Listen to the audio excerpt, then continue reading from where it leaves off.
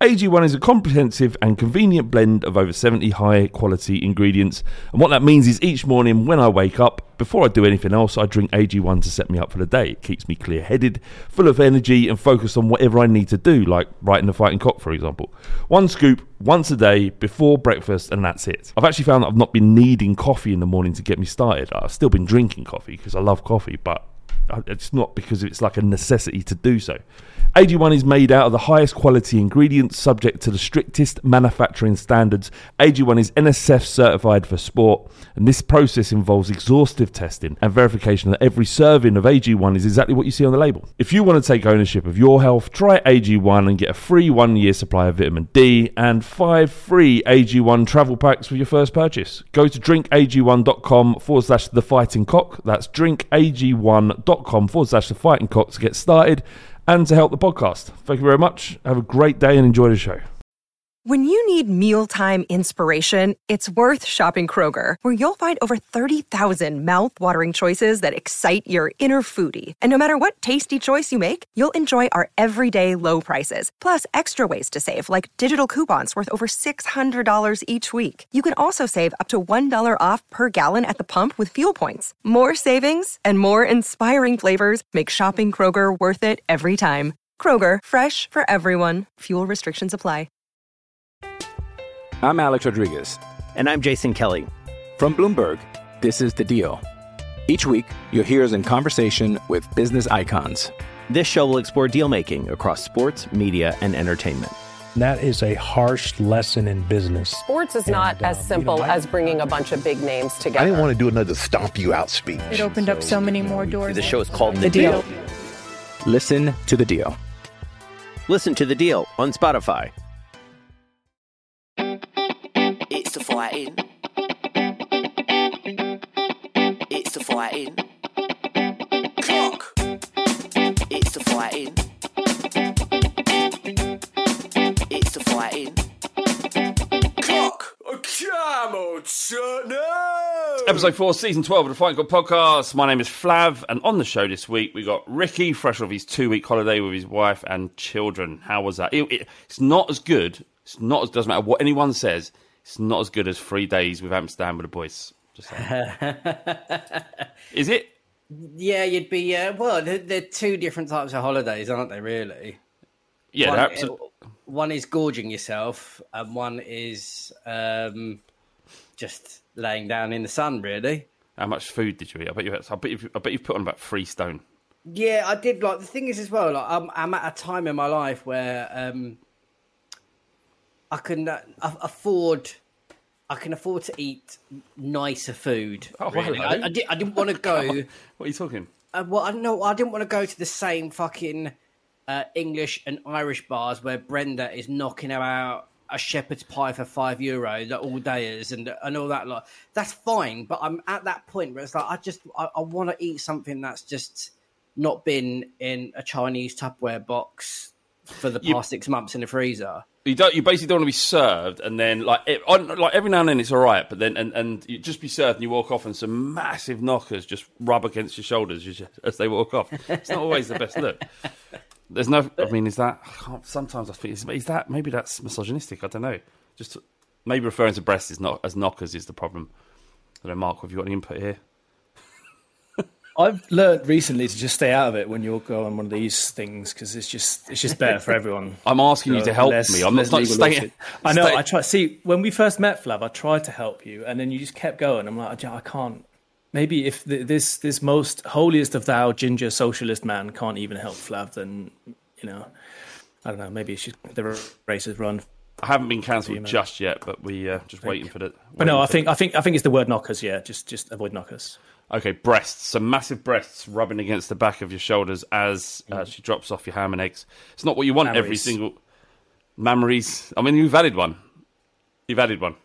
So you're a part of the problem. So you had a great holiday, Ricky. Mark, how have you been since you last been on? It's been a few weeks. Mark is also a part of the Danish-speaking podcast, which is... Lyden af White Hart Danes. Yes. So if you're one of the very...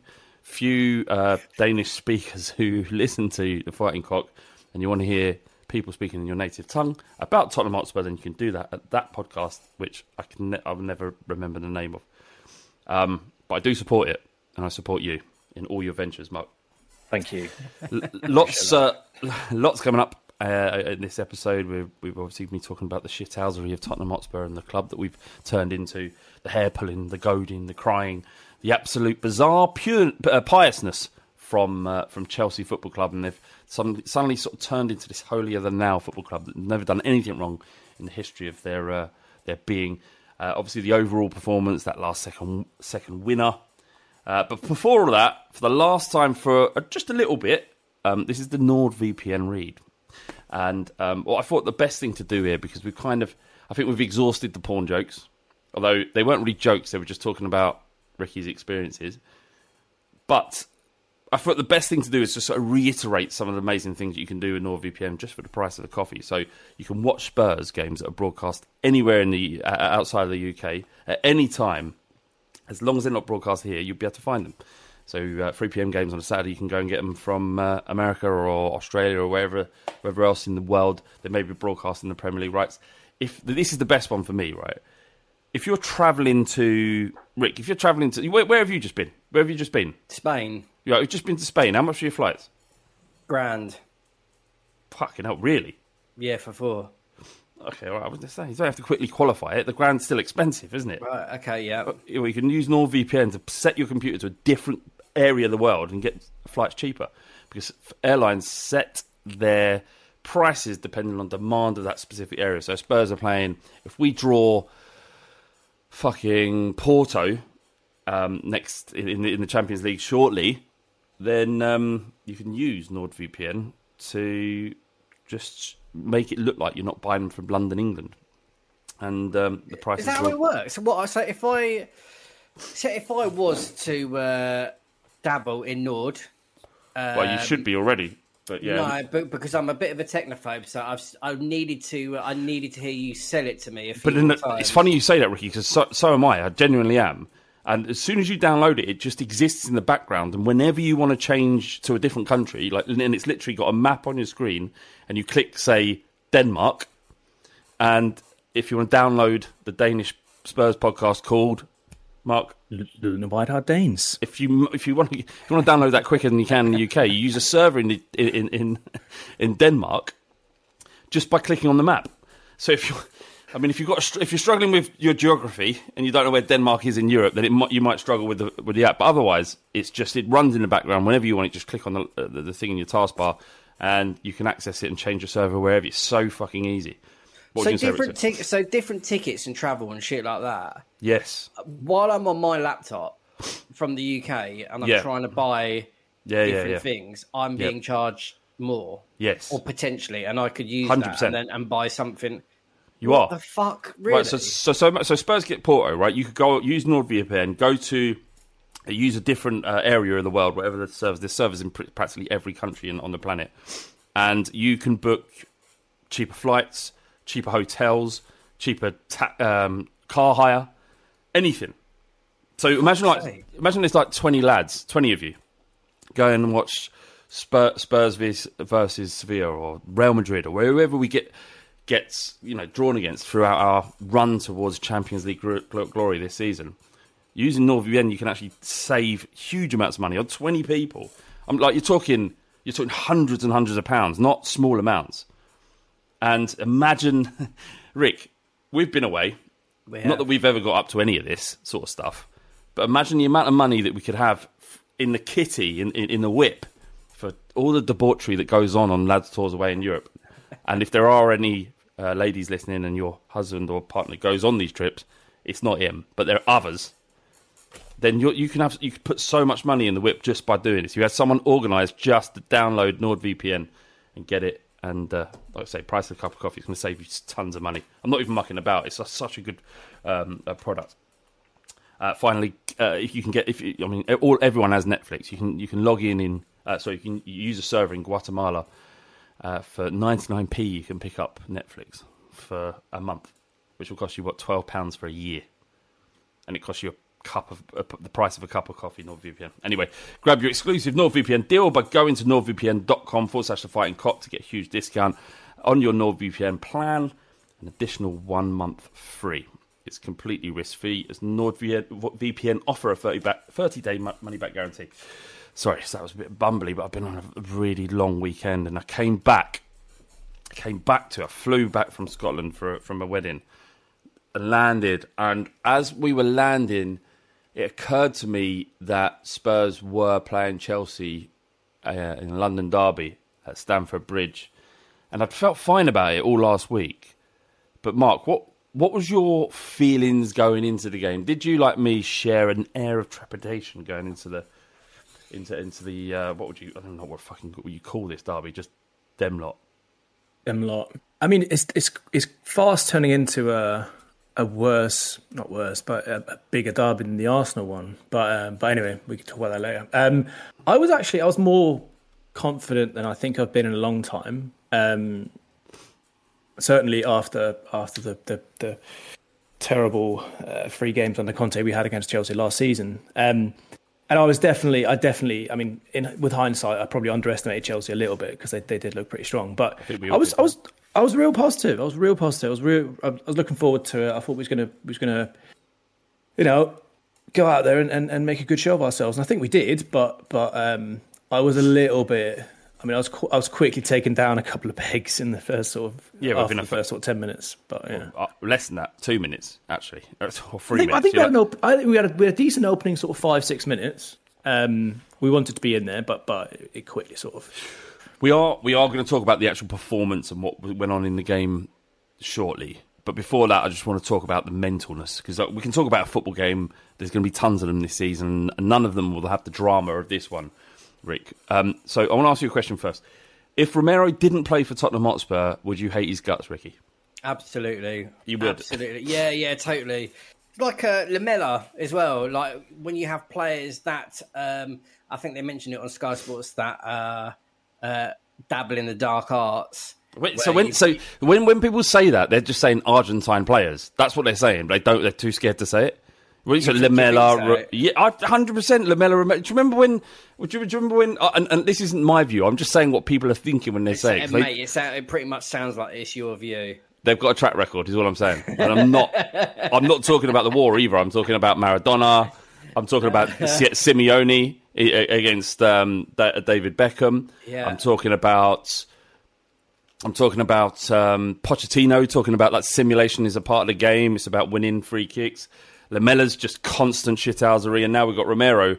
That is a track record, probably where prejudices are formed, and out of those prejudices, horrors can be made and created in society. But in footballing sense, so far at Spurs, there has been a track record with Argentine players being a little bit of enjoying the needle. It's a part of their game, apparently, if you believe Graham Souness. Quickly throw him in there and make it about him. But like it is a massive part of his game. We're not just talking about his attacking sort of aggressiveness. There's a lot of it. There's the hair pulling. There's the screaming in Azpilicueta's face. I saw when we scored. Reece James. Right, sorry, Reece James. And the fact that it's happening at Spurs and he's our player and it might give us the advantage, it's fine, isn't it? Yeah, oh yeah. I mean, obviously we are going to lap that up. And I think when you play, you need a certain set of... If you had a team, if you had like 11 players and they were all of the same temperament, you're never going to win games. Well, or at least be a kind of challenging for the title. You need the makeup of many different people within your team. You need the shithousers. You need the people that will come around and try and calm a situation. You need like loads of different like fiery temperaments, whatever it might be. And Romero is kind of the shithousery for us. And if he was on another team, everyone in the league would hate him. But when he's one of your own, you fucking love it. And if that's what it takes to win games, where you do have kind of where you're crowding for a corner and you pinch someone, or you pull their arm hair or their chest hair, or accidentally tread on the back of their heel, whatever it might be, and act all innocent, and as long as you don't get caught doing it and you rile up the other player and they do something stupid, they lose focus, it's all part of the game, man, and I fucking welcome it. But then if we did have 11 players that were shithousing every fucking game, like the old Wimbledon or something like that, then I don't think we'd get very far. But, a lovely sprinkle of bastards is exactly what you want, and bring it on. Just quickly, Romero will face no further action on what he did, which, of course, was grab Cucurella by his hair and just literally yank him down to the ground. Apparently, hair pulling in the Premier League is not listed as an offence. It's not something that happens typically in football, so therefore it's not listed as an offence. And it wasn't enough to be violent conduct, more poor sportsmanship somehow. But what Chelsea were annoyed at, I think, was the fact that why didn't it result in a free kick? VAR looked at it, and if it isn't a red card, then they can't advise the referee to give him a yellow. So therefore, the corner was awarded. What did you make of that situation, Mark? I mean, it is like you said, by the letter of the law, that there's if the ref doesn't see it and somehow calls a free kick for whatever reason he sees fit, VAR doesn't have, it's not there for them, because like you say, it's not violent conduct by the letter of the law, so it's not a red card. They can't stop play and advise the ref to go and watch on the screen or whatever. So as shit as it is and as mad as it is, probably it's fine. It's so funny because Spurs fans, it's easy for us to sit and say that as well, because if that was against us, we'd be fucking fuming as well, right? Yeah, but I'd acknowledge that it wasn't a red card. I'd acknowledge it's not a red card. No, it's not a red card. It's not violent conduct. Like he didn't injure Cucurella. Cucurella got up straight away. Why are you pulling my hair? But he's not injured. That's violent conduct. Or there's no risk of injury. What is violent conduct? Because I mean, like grabbing someone by the back of their hair and like a handful, yanking them down to the ground seems pretty violent to me. Nah, it's not an elbow to the face or punching them or like kicking them in their chest or whatever. But I mean, it's pretty aggressive. And afterwards when they said, "Oh, it's just going to VAR," and I was like, "Right, fucking great. This is all we need now. This is where he's gonna get sent off, yellow card, whatever." And they just said, "Right, playing on to the corner," and I was like, "Holy fuck! What? Like, how is nothing? Nothing happens. Nothing." Well, I mean, nothing. A violent conduct is like a dig in the face or a headbutt. Yeah, there has to be risk. So there has to be either actual, like a use or an attempt to use excessive force or brutality, I think the rule is, which I don't think hair pulling constitutes. Well, it's just not in the rule. It is in rugby. It's an offence in rugby, but it isn't in football. Look, if you're having a ruck in the street and someone pulls your hair as an advantage and then batters the shit out of you, it's on you for having long hair. So if anything, it's Cucurella's fault. I had a funny thought, right? If John Bass was an elite level footballer and he was up against Romero, how many different types of hair do you think he could pull off John Bass? The problem with John Bass, arm hair, shoulder hair. Well, the problem with John Bass is that a Cucurella would have stuck to his back like Velcro, and he would just be. But John Bass is so big, right? That Cucurella is so little that he'd be sort of flying off him like a cape. John Bass would have no idea he's even on him. It's stuck to him on his back, and they're saying, John, he's like behind you, and he's turning round, but he doesn't know that he's there because he's just stuck to his back and he can't feel him. Just flying around like that episode of South Park with the nurse that has the fetus growing off her head. It would just be Cucurella sitting off Big John Bass's face. Yeah, exactly. So we kind of, it felt like we got away with it, and obviously the resulting. The result of that was the goal. And again, we're going to talk about the goal. We're talking about the performance in a bit. But the bigger reaction was what was happening on the touchline, Conte versus Tuchel. So which started with the first goal where, we'd equalised, well, Spurs' equaliser, which was on the back of this Bentancur tackle. Now, I know we're all Spurs fans. What was your first thought when you saw Bentancur make that tackle, Rick? I'd probably say it was a foul. Didn't get the ball. I thought he didn't get the ball either. But then I watched it back and he got the faintest of touches. Now, if you get the faintest of touches, does that constitute as a great tackle? Or even if you kind of take the player out and you just graze the ball, is that then a foul? Well, it's debatable, but so it's down to the decisions that the ref makes. So if the ref has clearly said that was a good tackle or a lawful tackle, then VAR, unless he's made a gross error, can't and won't overturn it. And when you look at it back in slow motion, you can see he touches the ball with his toe and puts it away. The ball changes direction, and then he makes, just as a split second later, makes a connection with Havertz's ankle. I appreciate, though, that Tuchel might have thought differently, because that's why I asked you about what you thought beforehand. It probably looked like a foul, but actually wasn't. Yeah, totally. It's one of those ones where it does go either way, and obviously for us, it's gone our way. So we are naturally going to say, "Oh yeah, great tackle." And at the time, I was thinking it was a foul, but no, it went our way. So fuck it.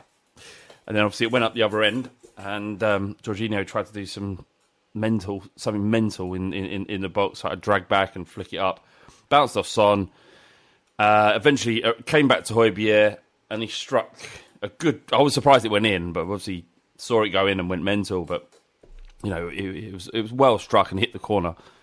And there was the second part that was, controversial, which was the line of view. But I don't know if you guys have seen the view where it showed Mendy's, whether or not he could see the ball based on Richarlison's position when Højbjerg struck. Now, in motion, it's difficult to see, but as he struck the ball, Mendy could see. So, again, it's not an issue. It wasn't an issue. But in the touchline, obviously, Tuchel went crazy. So, two things he was really angry about. Did you think that Conte, when we scored, did he react to Tuchel, in your opinion, Mark? Or was it just sort of a coming together as it happens? Or was Tuchel on his way to complain? How did you think that happened?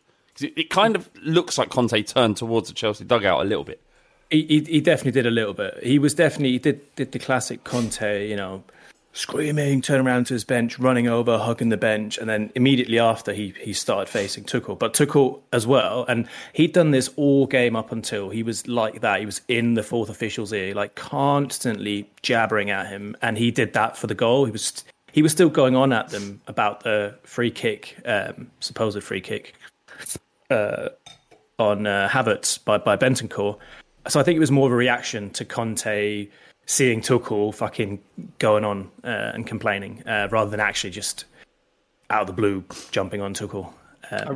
I read something earlier that from that one where it looks like Conte is turning around to Tuchel and pumping his arms, that he was actually doing it to the away fans. Now I haven't gone back through the footage to be able to understand whether that's where the actual Tottenham fans were, and that's how it comes across. But I guess it was in that direction for sure, because they were on that left-hand side in the corner. But there you go, that's what it was then. It's a long way to celebrate with the Spurs fans. I'm going to turn away to celebrate with you, but of course you're like 80 yards away. he's done it obviously to Tuchel and to the. To give it some to the Tottenham fans, or at least have that cover up anyway of doing it, which I fucking love even more. And then, of course, Chelsea score again, and Tuchel reacts. Bearing in mind, they're both in their 50s. Tuchel reacts and charges down the touchline. Apparently, I was listening to John Bass on the 5 Statements on Patreon, fightingcock.co.uk/Patreon. Leaving your technical area is the yellow card, and apparently he already had. Did he already have a yellow card? Did I mishear him? I don't know. I don't know whether he had a yellow card previously, but I know that is a yellow card offence. And off he went. And I don't necessarily think it should be, because the game's about emotion. You don't want to sort of box people in literally too much. But off he went, and I was thinking, you're not celebrating with Chelsea fans. All you want to do there is run past Conte and give it some, because to some degree, you're in your rights to do it. You get some, you got to take it. And I thought Conte did well in sort of putting his head down and walk past him and, just deal with it. But did you see Conte's social media post late last night, Mark or Rick? Yeah, loved it. Which is essentially said, if I'd seen this, I'd have tripped you over. he's like You're 57 lucky years I old. didn't see you.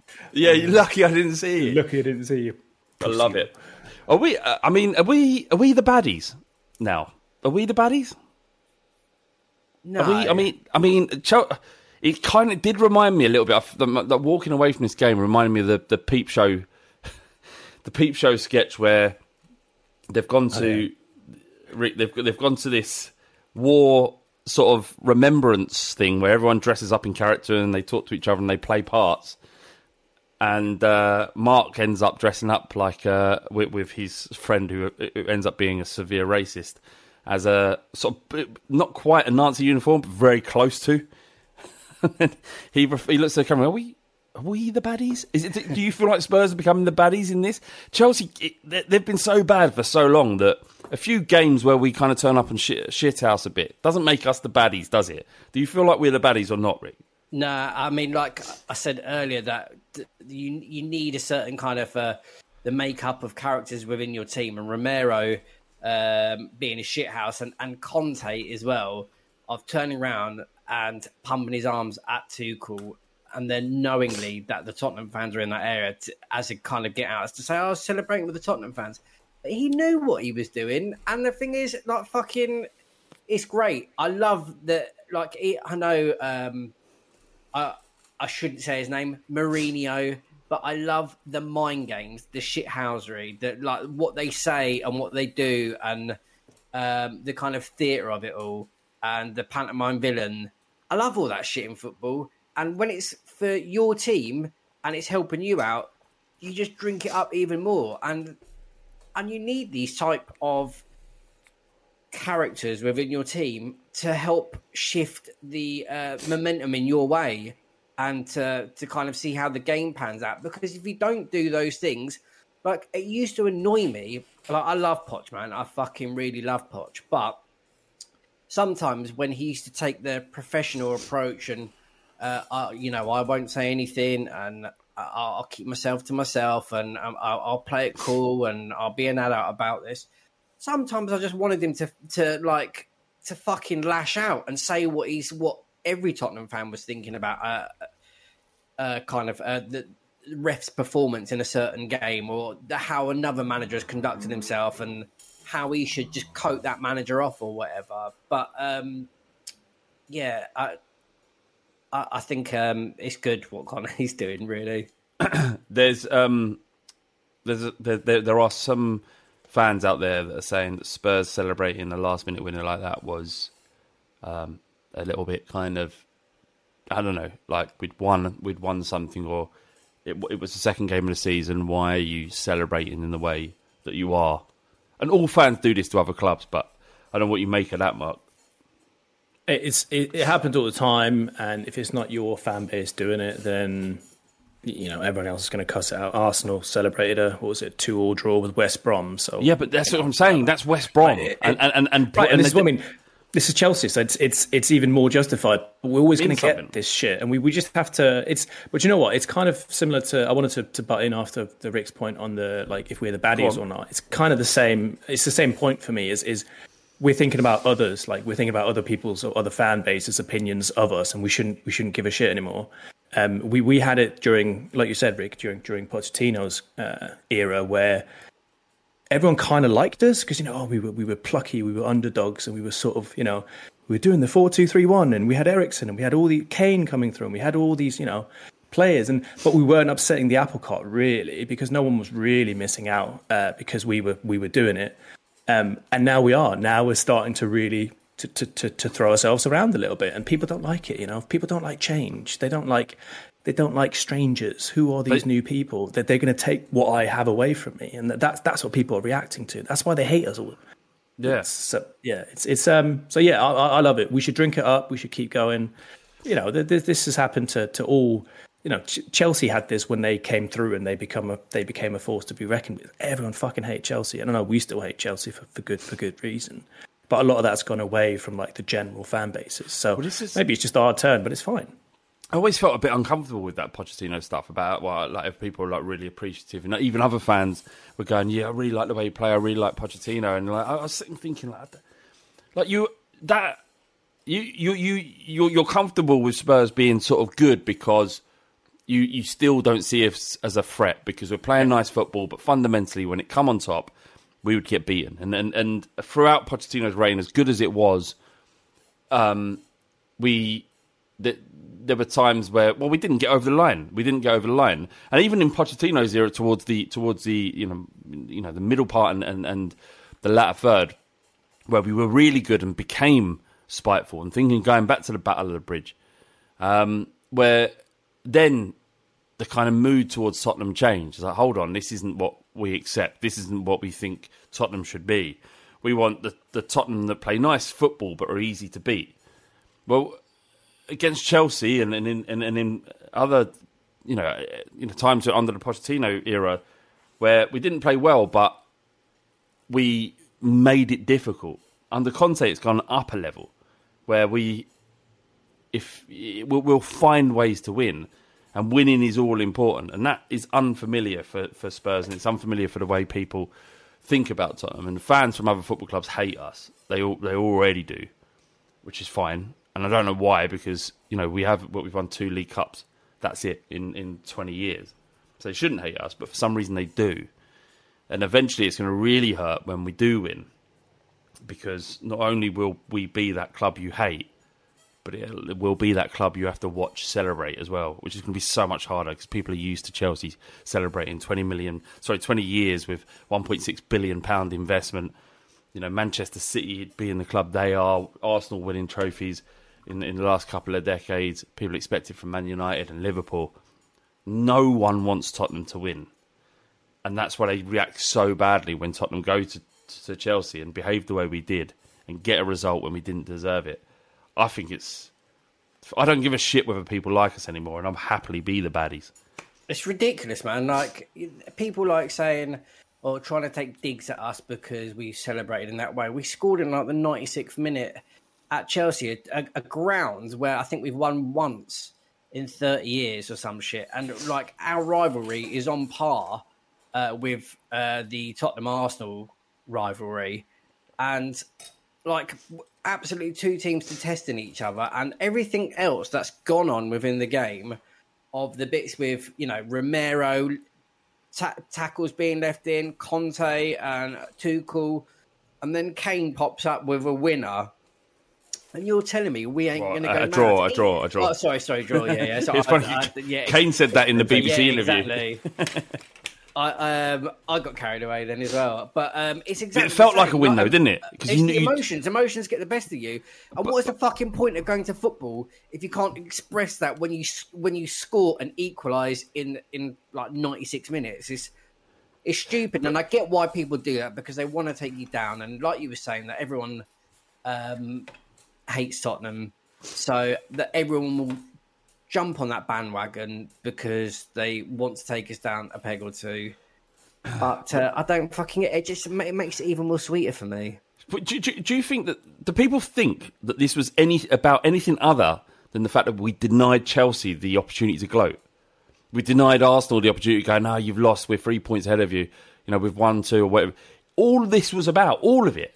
Like, not the players and the fact, because it's different from them. It's a competitive nature for them, and they want to do well on the pitch. And Conte wants his tactics to when he wants to, be able to get one up on his fellow managers and cement his place as one of the great managers. That's their motive, and it should be always. But for Spurs fans, it was just simply saying, you thought you had it. You thought you had it. And we found a way to deny you the opportunity to enjoy your football club for a day. And the fact that we've managed to instill that in what is probably millions of Chelsea fans around the world, all have had a worse a day because of Harry Kane's header. And that is what football's all about, in spewing misery on others. and then revelling in it, rolling around in it, like a little worm. It's what it's all about. That's what it's all about. And that's what the Spurs fans were celebrating. Rick, don't you think? Like they were just celebrating the fact that Chelsea didn't get to celebrate. Yeah, totally. I mean, like Chelsea, to be fair, like they had some really good chances, and they should have won it. It should have been out of sight for them, and they should have kind of shut up shop, been in front. I think they went 2-1 up in was it 77 minutes? Or was it slightly earlier? Whenever it was. But if they're a team for challenging, and it's against Tottenham, who always lose at Stamford Bridge, and it's a formality, foregone conclusion, and then we fucking score in the 96 minutes, they would have been so. I mean, they would have been like most of them would probably be back in the boozers around Stamford Bridge, raised in a glass. Done it again against Tottenham, but then that fucking happens. But we know because there's a couple. So we've all been in that situation in the stadium where we've been done by a late goal, or what, like 88 minutes. We've been all over Wigan and they break away and score, a whole breakaway and score, and you're just thinking, oh fuck's sake, and then or Arsenal score in the last minute or whatever it might be. We understand, even if we're not Chelsea fans and we don't affiliate with them at all, we don't understand them as a fan base, we do understand what it's like to concede a last minute goal in a game that you're desperate for it not to happen. But you've seen you probably, I don't know if you have seen, but there's been like, I don't know why people upload them, but there's been Chelsea fans uploading videos from their end of the Spurs sort of end, because Perisic is about to whip this in and we score, and you just hear the Chelsea fans going, oh no, oh no. And that sinking heart feeling that they felt, that dip, feeling their morale, the rest of their day is going to be fucked. The dinner's not going to taste as nice when they get home. The trip to the pub, or instead of jubilant celebration, is sort of anger and commiseration and fury at Tottenham. We fundamentally turned their Sunday into what was going to be a good Sunday, where they're going to kind of walk into work with a little sort of, what'd you say, like a chip in their step? Bit chipper. Yeah, they're going to be walking in a bit chipper, waiting for their... Same morning to everyone. Yeah. All right, love. Weekend? You're all right. And then, Spurs happened. Tottenham Hotspur and ruined everything for them. Anyway, and no doubt ruined it for a lot of other teams that hate us, thinking, oh yeah, Tottenham getting done again and blah blah blah. And then we get that. Then we get the equaliser, and in the way we did it, I bet like Gooners, West Ham, everyone was absolutely sick with it. Sick to the back fucking teeth sick of Tottenham Hotspur. Anyway, we're going to break down the game shortly in the more tactical element of it shortly. But we're just going to listen to these messages.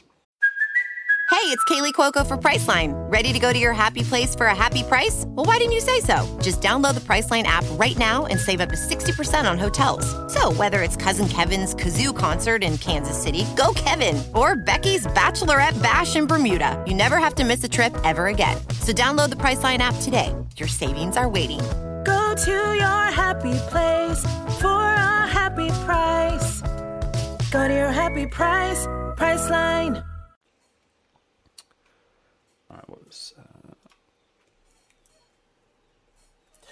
All right, so let's go into the football a little bit, because Chelsea, despite everything we just said, were good. They were good, Mark, and we were kind of. I think a lot of us. I had thought that while I think that Chelsea's demise is fast coming, and they're not going to be the football club that they were under Abramovich. They can't be. 20 years, like I said earlier, £1.6 billion of investment. There will be no other chairman in the world that, not only, there may be some that are willing, they can't with the rules the way they are.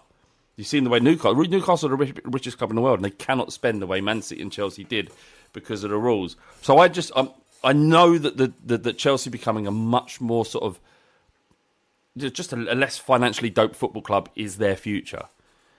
But I think I got carried away with that and thought that that's what's happening right now. But they've got Koulibaly and Sterling and some really good fucking players. And Mason Mount was incredible. Was you in the camp of saying, yeah, that it's over for Chelsea, we're now the top dogs, because we're clearly not on the pitch just yet? I probably was. Well, I definitely was. There's audio recordings, evidence of it. So I definitely was. I don't think I can run away from that. But yeah, I mean, I think it was not a mad take though, because you look at some of the upheaval they went through, and you look at. I mean, I know preseason doesn't mean anything, but Tuchel looked proper rattled in some of his post game interviews and stuff. So, they had players running down their contracts left, right, and centre. Andres Christensen, Rudiger, Azpilicueta, who's now just signed an extension, but Alonso's still going, and I wasn't sure that they were going to be able to really integrate all these new big names. And to be honest, they still lack something. They definitely still lack a striker. You could tell yesterday, Havertz and Sterling and Mount, they're not going to, you're not going to get a 1 out of 1,000, 1 out of a 15,000 Koulibaly volley from the top of the penalty box. You're not going to get that every game. They still have lots of gaps. So frustrating. He hasn't scored a goal in fucking 40 years. Yeah. And that was one of the best goals I've ever seen from a centre-back. It was fucking First insane. home game. Right, absolutely. And totally, we totally didn't prep for it. And we left him. It's not like, I've heard a lot of people say, we should have covered him and all that sort of stuff. But what the fuck is a centre-back going to do at the edge of the penalty box, man? But just on that, there was footage of Son pointing at him to Emerson Real, and Emerson sort of shrugging like, no, I'm in my position. I'm doing what I'm asked to do here. Yeah, that's the thing is he's been. I think that's something I did notice from yesterday. Is we look quite rigid, and I guess maybe that's. And I'm totally just pulling shit out of the thin air here. But I think one of the downsides maybe of Conte's way of instilling his way of working into people is maybe they get a little bit scared of not following orders, and we know when we defend corners only. So if that's the zone Emerson's been told to cover, he's not necessarily going to step out of it, because then he leaves. He was also he was covering the far post. There was no one behind him. So if he pushes up too far, there's a huge gap right behind him. So I think he probably thought, you know what, I'm going to leave this to Koulibaly. And but by the same token, like 99 times out of 100, he doesn't strike that as sweet as he. That's it. This is what I mean. I think I would have probably made that decision as well. And it's probably a risk worth taking. Yeah, 100%. So yeah.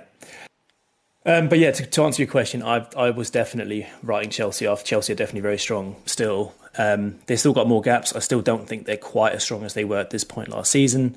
But they were definitely up against us, and so were their fans. They had fucking tifos of Todd Bowley and flags and all sorts. Like, give me a break. Yeah, no, agreed. Rick, what did you make of it? What did you make of? So to begin with, oh man, it was such a roller coaster of emotions. Really, I mean, regardless of the score, it was when we first started out. It was this thing of obviously 1-1's there in 30 years, so it's going to be an uphill task anyway. But then I was excited because of our performance against Southampton. We've signed 6 new players, so I thought we'd be strengthened and it would be a different team that played Chelsea when we did last season. But then also we lost to them. We lose 3 times to them last season. And I thought, if we could get a draw or a win, then that would be an improvement from when we last played them. So I had all these different things going through, like, yeah, we could do that. Oh, no, maybe, the Stamford Bridge. Yeah, but we signed 6 players. Oh, no. But... So I was, at the time I was nervous. And when they read the team out, we didn't have 1 new player in there. Yeah, I heard you. And I was a bit... you punched the wall. Before the game even started, you punched your front room wall. No, it was one of my kids. Oh, the kids. You punched the kids. Yeah. Sorry. I knew that, but I didn't know if you wanted that out there. Nah, it's fine. Which one? The little one or the big one? Little one, definitely. Little one. Yeah, she can't defend herself as well. Yeah, and the big one broke my finger through That's true. throwing football at my hands, yeah. Don't want another football, don't want another broken finger. You're scared of her now, aren't you? Yeah. She's 13 and you're scared of her. She's 10. She's 10.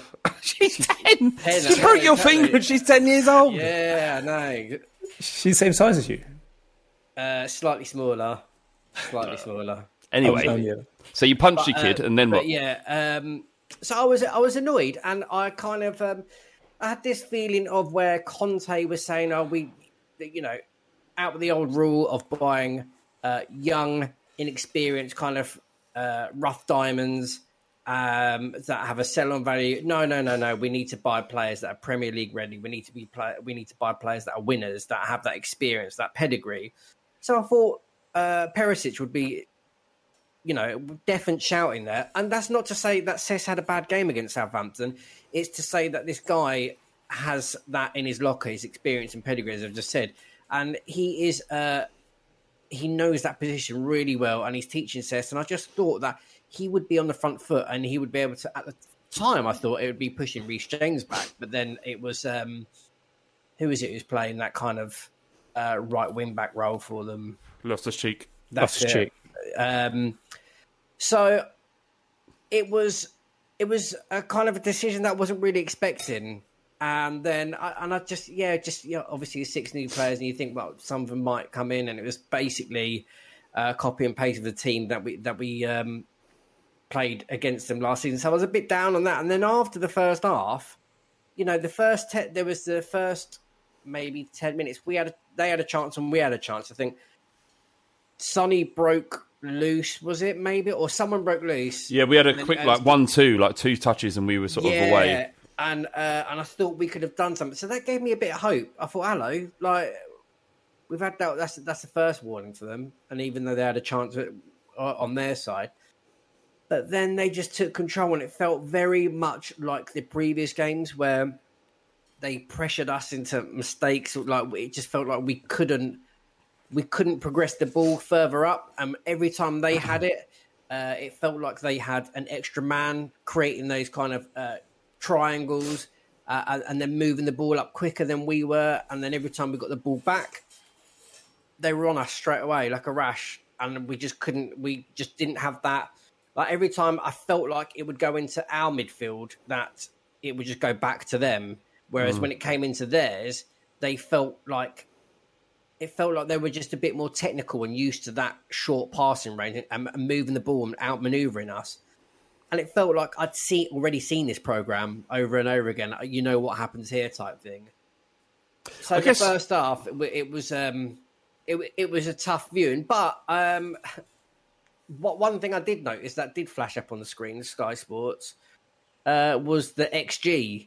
And theirs was only marginally better than ours. It's quite equal. But even I think we had more of the possession. We had more shots on target at the end of the game than they did. So that, it tells a different side of the story. They had the possession, but were they taking their chances or have better chances than us? And I think maybe it wasn't in there. Well, yeah, maybe on another day they would have done, and they definitely were the better team. But I think you can't be lost the fact that, and Conte alluded to this in these post-match interview, was the fact that this is a top tier European team. This isn't Brentford doing this to us. It's Chelsea are, and like I said, I think that we all got a little bit caught up on Chelsea's demise, and that was completely premature based on what we saw in this performance. But if Chelsea are going to be at the top of their game, and if Chelsea are at the top of their game, then the talent they have in their squad is unreal. Like Mason Mount, England international. England are one of the best international teams in the world. He starts.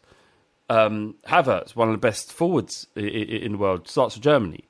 You got Koulibaly, who's been sensational in Italy. So my point is that they are a really good team, and I think we all got caught up a little bit in Chelsea's demise.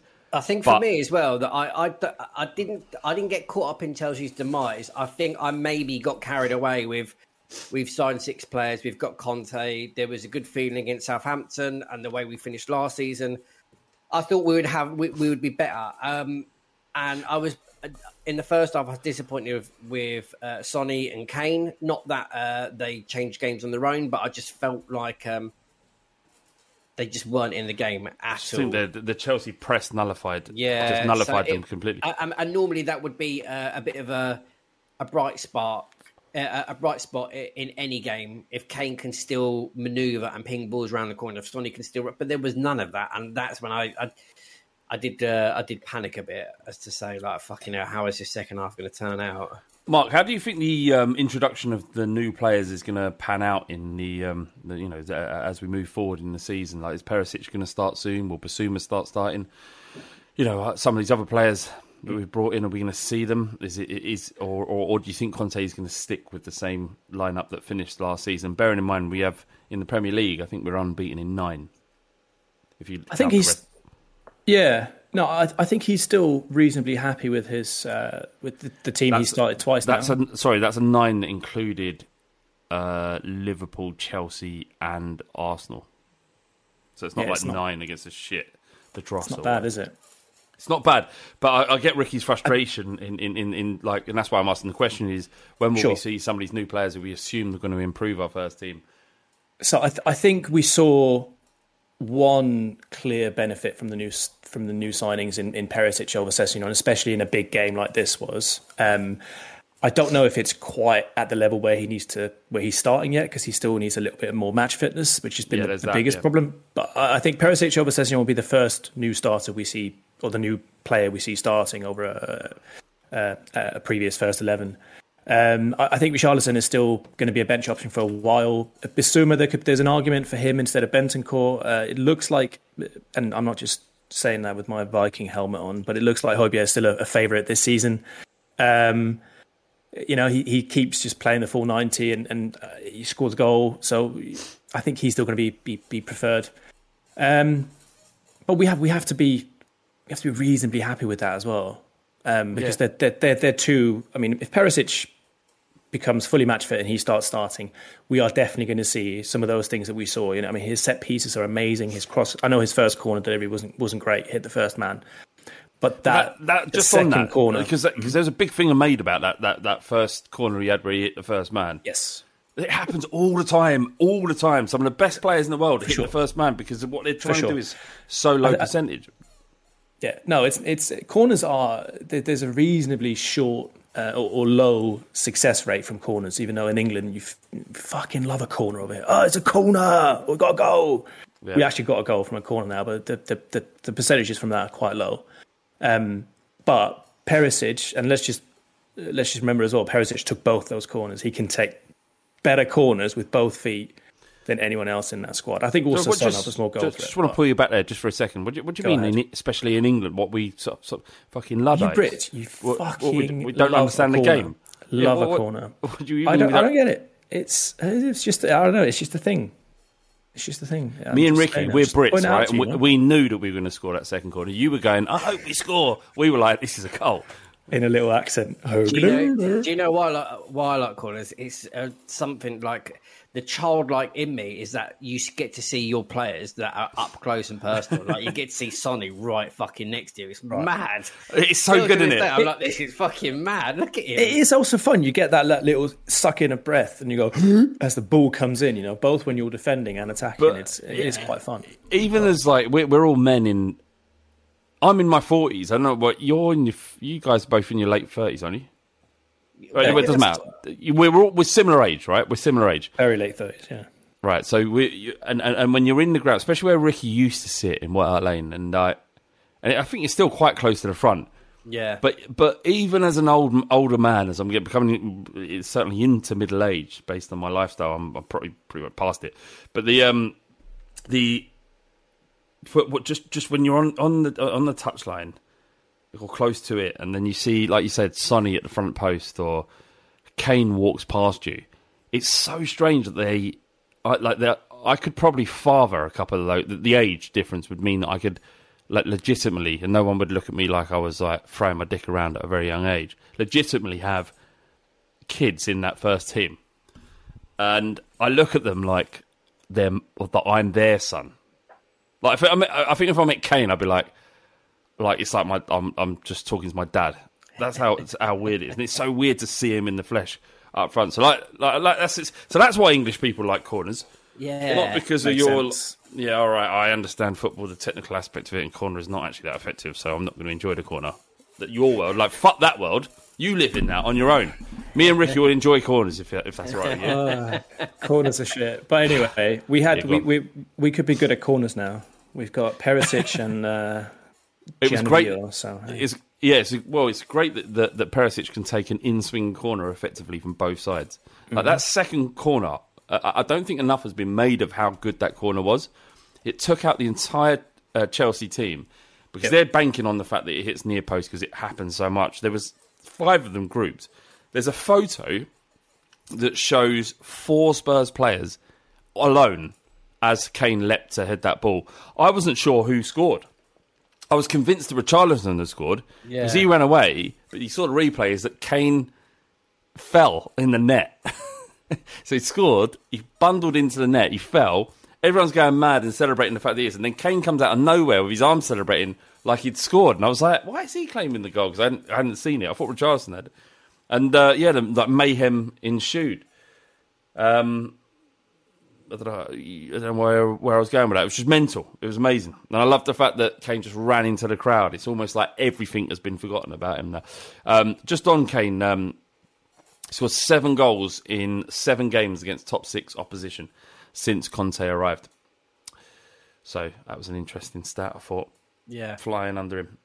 What did you make of the impact of Richarlison when he came on? Obviously, there were balls bouncing off him somewhat, but harrying, the pressure, the energy, the needle that he was given was kind of, we needed to upset the rhythm somewhat. And while we went to that back 4 and it became a little bit more open for Chelsea, we had to gamble. That was a decision that Conte made. We had to gamble. What did you make of his inclusion, Ricky, as he came on? Taking Cess off and bringing him on, I was like, I don't know how we're lining up now. I don't know what we're doing. I don't know tactically. I don't know how he's going to fit in. What are we going to have 4 up top? Like, how is this going to work out? Are we going to go to back 4? But who's going to fit? You know, all these things playing out in your head. And I think it's exactly the thing that got us back into the game, where it's disrupting, where Chelsea was so pretty dominant in the first half. And then bringing Richarlison on, you've got an extra runner there. You've got Kane and Richarlison up close together as well. Like, where's Son going to go? Where's Kulusevski? Like, who's got who? Like, and that's exactly the thing that we needed to do to disrupt how they were, who was picking up who, and where the balls were going into. So I thought it was great. And then it was really interesting as well, because then obviously Tuchel changed his formation as well, and he made it up. I think it was Jorginho went off, and I can't remember who else came on. But it was just really interesting to see both of them trying to get the upper hand of each other and just changing the different tactics and tweaking it. And you could see how in the game it was playing out, because the game was swinging in both directions, that who the dominant team was. But like Mark was saying earlier, like bringing in a player like Richarlison, he maybe not getting the first team, but when you're smashing down 50 mil and then you have a player that's reading lots of like Everton forums and seeing how they received him. I actually met an Everton fan on holiday, and he was saying the guy is just a workhorse, and like all this other shit that you see about him in the papers, that he's not a hard worker, he's going to have the arse because he ain't in the first team. He said it's total and utter bullshit. He'll be there for the team. He's a great person. He works hard, and that's the type of impact that you're expecting when he gets brought on. What did you make of his inclusion and the kind of tactical change, Mark? What did you make from what went on? I thought it was brilliant. At first, like Ricky, I was a bit like, what the fuck? And I thought we were going to go to a 4-4-2 to start with. It was evident we were going to go to a 4-back 4. And then it turned out to be a 4-2-4 or a 4-2-2-2, which is kind of one of Tuchel's preferred plan Bs as well. What are you saying? You're saying that you might be playing mind games with Tuchel then? A little bit. He pulled a little bit of a sneaky one on him. But I rated the ballsiness of it. Like, we could have got. I loved it. I was all in. When you take off a defender and you put on a striker, not just an attacking midfielder or number 8 or whatever, but an actual striker. That's a big ballsy move, and I fucking loved it. I'm absolutely here for it. And it's something we did criticise Conte a little bit for not doing last season, but he didn't have the bench to do it. So, we called him pragmatic on more than one occasion, I think. And this wasn't pragmatic. This was a big formation change to have played 3 at the back for his entire time, to all of a sudden go 4 at the back and then stay roughly with the same midfield, but then have 4 strikers, either in a flat 4 or 2 and 2. At Chelsea away, no less. At Chelsea away, and we're chasing the game like that. That's ballsy, and I loved it. And what I was really impressed about is how quickly the players adapted to it as well, because you could just tell straight away that they adapted to it and they understood it and they were up for it as well. It wasn't like he was trying something and they didn't buy into it. They were absolutely up for it. We all of a sudden something clicked. Tuchel is then to his the faint. If we can throw him the faintest of praise, he really quickly sussed that out and changed his formation as well to. I feel like it was more of a 3-4-3, but yeah, man, like it's so good to see us have that ability to change how we set out and that the players look up for it and they look sharp. And Richarlison was definitely a huge part of that. It was great to see. Also Perisic. Yeah, Perisic for sure. But Richarlison, while he won't get any plaudits because of those, there was a couple of times where it came to him and it kind of sort of bounced off him a little bit. It wasn't quite as neat and tidy as you'd hope, but he didn't give the Chelsea defenders or the midfielders a moment's pause. He just always was on them. They didn't have a moment to set. He was there and he was harrying. He was fresh, And while you might look at it and think, well, you want Conte's changes, or any manager of any club that you support will want their manager to make changes, and suddenly the complete flow of the game changes, and you're dominant. Like in an ideal world, that's what happens when you bring on some new players or just bring on some subs. But in this instance, that wasn't going to happen. And what we needed to do is find a way to just get back in the game and get that point or win. And it wasn't pretty, but Conte's changes, even if they did come late, did have an impact. And we didn't lose the game. Richarlison did make an impact. Perisic did. And maybe he was using Perisic as a player that wasn't completely fit, who could only play 30 minutes against, or 25 minutes, or whatever it might be, against a team as good as Chelsea. So what I'm asking is, do you give credit to Conte for changing it and going a little bit more gung-ho, or do you think we got lucky, Rick? Oh, no, you have to give credit, totally, because the way that the first half went, you just kind of felt that if the game continued in that trajectory of how Chelsea were of possession and the chances they were getting, that we weren't giving them something different to think about. So the game was just going to play out, and I think Chelsea probably would have won. But by doing this, I think it really did.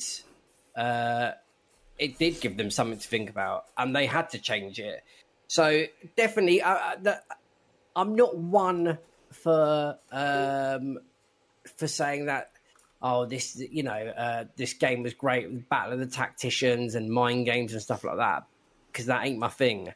But it was fucking great. It really was so much fun. Yeah, it was. It's good. It was really good to see. There's nothing more that you can guarantee with Conte being at the helm than at times we're brilliant, and then other times it's just going to be mayhem.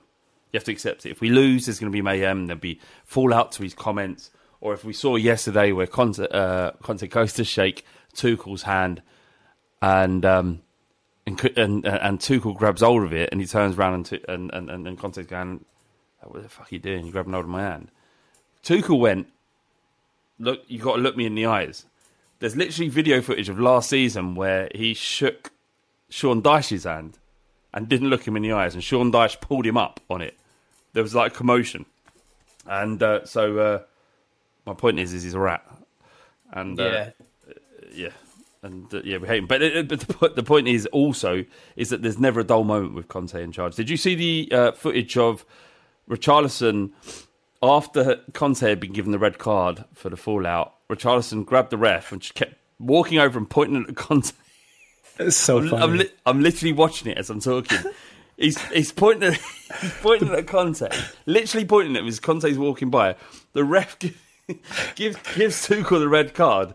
Tuchel looks at him, and Richarlison just sort of shrugs, like, "What do you want me to do? Of course I'm going to do this. Obviously I'm going to do this. Why are you?" It was fantastic. We have got a team that is born to win. Like, God knows what we will do this season, but we're just acting in a different way now, and I'm all for it. Let's just see what will happen. We'll have a quick break now for these messages, but we'll do your questions just now. I'm Alex Rodriguez. And I'm Jason Kelly. From Bloomberg, this is The Deal. Each week, you'll hear us in conversation with business icons. This show will explore deal-making across sports, media, and entertainment. That is a harsh lesson in business. Sports is not as simple as bringing a bunch of big names together. I didn't want to do another stomp you out speech. It opened up so many more doors. The show is called The Deal. Listen to The Deal. Listen to The Deal on Spotify. Let's get into the questions then, boys. We haven't got many, right? Because I put a request out for questions, as we always do on the Fighting Cock on Twitter. And almost all of them were to do with Tuchel and, understandably, Tuchel and Conte. But we'll answer the questions that weren't about that so much, because we've obviously covered over and over again. Connor Malaf, he says, do you agree yesterday showed the need to bring in reinforcements into the back five? Conte's system allows players like Dyer and Davies to look better than they are, but they are not at the level required to seriously challenge. Mark, you go. I think I've said this before. We can upgrade on a lot of our players.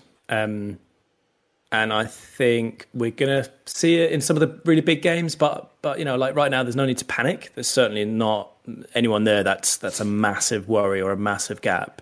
But yeah, look, we can absolutely upgrade on a couple of the players that we relied a lot on last season. Dyer, Davies, Højbjerg for sure. But it's not to a degree that we should like shit our kicks. And can we challenge the league with Davies and Dyer? I'm not saying we can't. I think we can, but there are people out there that don't agree. No, I agree, but people are looking at that through the prism of the teams that we're going to be comparing ourselves to are your Liverpools. I mean, when Joel Matip joined Liverpool, no one was saying, fuck me, he's brilliant. But now they're saying Joel Matip's a brilliant centre-back, you know. Trent Alexander-Arnold wasn't a world-beater when he joined Liverpool. These things kind of evolve. We do need to get over the line. We do need to win something. But once we get something to show for all this, these players will have a lot easier time of convincing our fans or non-fans that they do belong in this side. I think Davies is a brilliant footballer, but I think we can upgrade on him, for instance. Ricky, what do you make? You strike me as a man, Ricky, who wants some new sort of sexy European signings to take over from Dyer. Some Germans, some Hoffenheim. Keep Romero. Gymnasts, German gymnasts. And get 4 new players in. That's what I say. Nah. I would, exactly what Mark's just said, really. I think Davies, Longley could do a job there. I think he's probably better using the ball and helping beat the press. But then also, we don't know what his defensive capabilities are. And Ben Davies is an actually good defender. So, do we want to go out and spend? I don't think we're going to go out and spend a big chunk of money on this left centre back that we're after, like Bastoni or the guy from Leipzig, Pau Torres, Guardiola, or Pau Torres, and I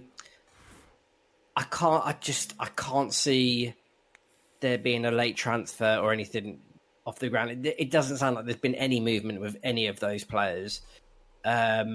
So defense-wise, man, it's tough because do you think? I can't even remember now, but I don't think Spence was even on the bench. Was he on Sunday? Oh. Yeah, he was, wasn't he? No, he wasn't. No, he wasn't. Right. He wasn't named in the squad. I think he was there. Watching. I saw him on the pitch. That's why I thought that. So like we had Royale, Doherty was on the subs bench, but where was Spence? Like I'd like to we've bought this, young talent who's known for just motoring up that right hand side as a wing back. We've seen him give other teams problems, and I felt like we could have pushed Chelsea back and made a bit more going forward, and using someone that can carry the ball pushing forward. But that option wasn't even on the bench. It was just Doherty and Royal. So it's like, man, I don't want to say shall we buy another right back, but I mean, like, it certainly won't be a defensive right back, but there may be, because the fact that Lucas Moura came on as a right wing back late on. Fucking hell. So if they're going to buy anyone, it'll be someone who is better at playing. It's in the same way that Loftus-Cheek did and the right wing back, and Victor Moses did, and Conte's Chelsea. So if it is, it's going to be a forward player who plays there rather than another defensive right wing back. But I always, so whenever someone says that about and I thought about it as well about Jed Spence coming in, excited about him. Like, we were really excited about Troy Parrott when Mourinho was at Spurs, and Mourinho made a point of putting him in the side so that we could see that he wasn't ready. Yeah.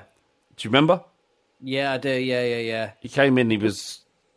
Sorry, go on. We've had a similar thing with Dane Scarlett as well, and it's quite dangerous. I mean, we just talking about 10 minutes ago. Sessegnon has been brilliant, and we've got really high hopes for Sessegnon, but he definitely wasn't mentally ready for this game, and got shown up a little bit. And I think we need players that have that mental fortitude, and so that's a big part of, I think, why Conte is still holding back on Spence a little bit. I think he's definitely got the ego to do it, but does he have the actual the fortitude and the aptitude to be there and do it?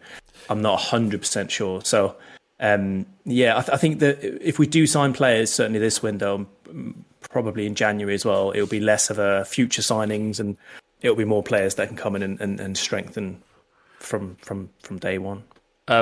Just to go back to that Troy Parrott thing, was that like 2 years ago we wanted him to play, and 2 years later he's on loan at Preston North End. So, not to say that he couldn't be cultivated and he could have had a better career, but I think like you just have to trust. Like, as fans, we just think, that Jed Spence is good. Like, we've seen the YouTube videos and we saw how attacking he was, but there's one thing being really attacking and effective in the Championship, and one thing being doing it at Stamford Bridge in the Premier League. Is like 2 games into the season, maybe it was too much, but I understand. Just 10 minutes, that's all I asked. Just a cheeky 10. That's but it. He on 85, didn't, and then the whistle blows on 93, 8 minutes. But he didn't put him on, and we look at him. No, but he didn't put him on, and we drawed. So that's true. He will play. He'll get games against in the League Cup and maybe in the FA Cup. And we're going to take the FA Cup seriously, I hope. But not then, maybe. But no, maybe I'm wrong, and he could have been absolutely fantastic. That was it pretty much from the questions. I have had a little look on Twitter, and there are a couple more that might work. Finners, he says, do you think that this is progress from last season? Have we made progress, Ricky? Yeah. Didn't we lose to Southampton at home? Yes, we did. So we got 3 points there, and did we lose to Chelsea away? Yeah, we did. Progress. 6 new players. Progress. I don't think. I don't know where Finners was coming. I don't think he's saying that there wasn't. I think maybe he's asking the question. Mark, do you think there's been progress? There hasn't there? Of course, yeah. There's been massive progress. We've got a bench this season, which we didn't have before. We've got Conte has had a pre-season, which he hasn't had so far. There's been progress in our backroom staff.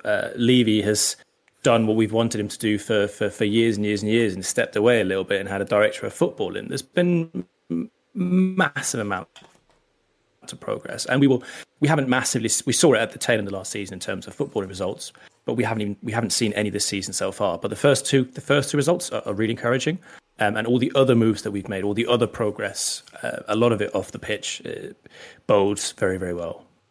It does indeed. I think we'll round it up here, and there was a question about which fan base will we trigger next, and I think there's going to be many that are upset with our players and upset with Romero's antics and Richarlison's antics and the way Conte behaves, but fuck it, we're all in. We have to be all in. All of them, I hope.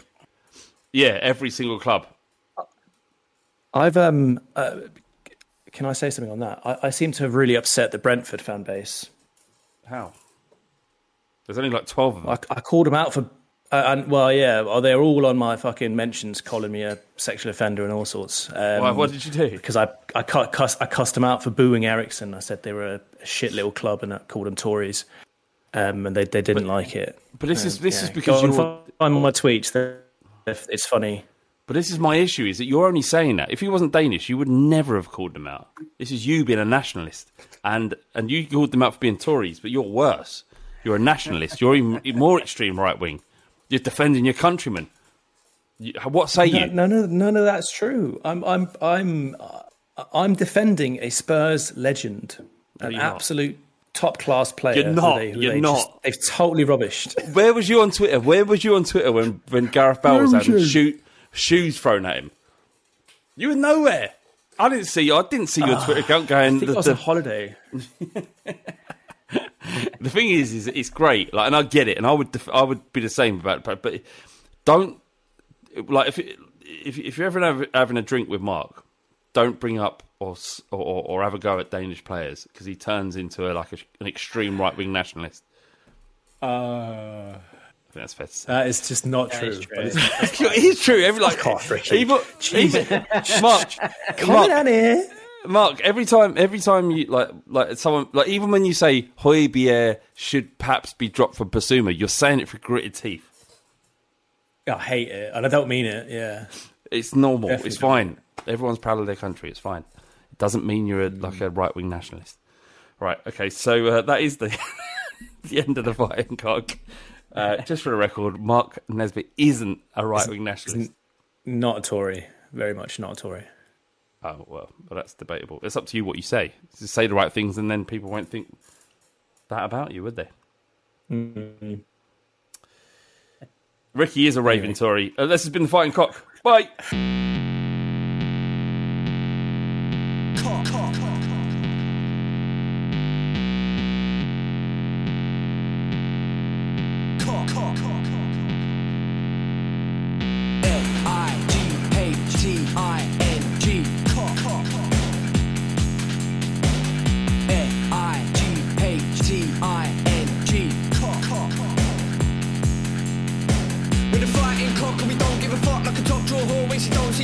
Everybody wanna come and run it, but they're funny like a dummy in the bummy of your mummy. Fighting cock and we don't give a shit. Everybody knows flat bait's a prick. We can get sticky in the mini sucking willy. When you're getting grilly, yeah, you're gonna bang the millie. Bang, bang.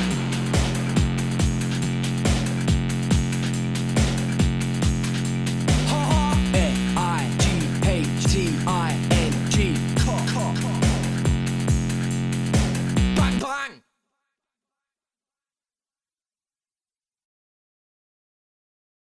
Sports Social Podcast Network.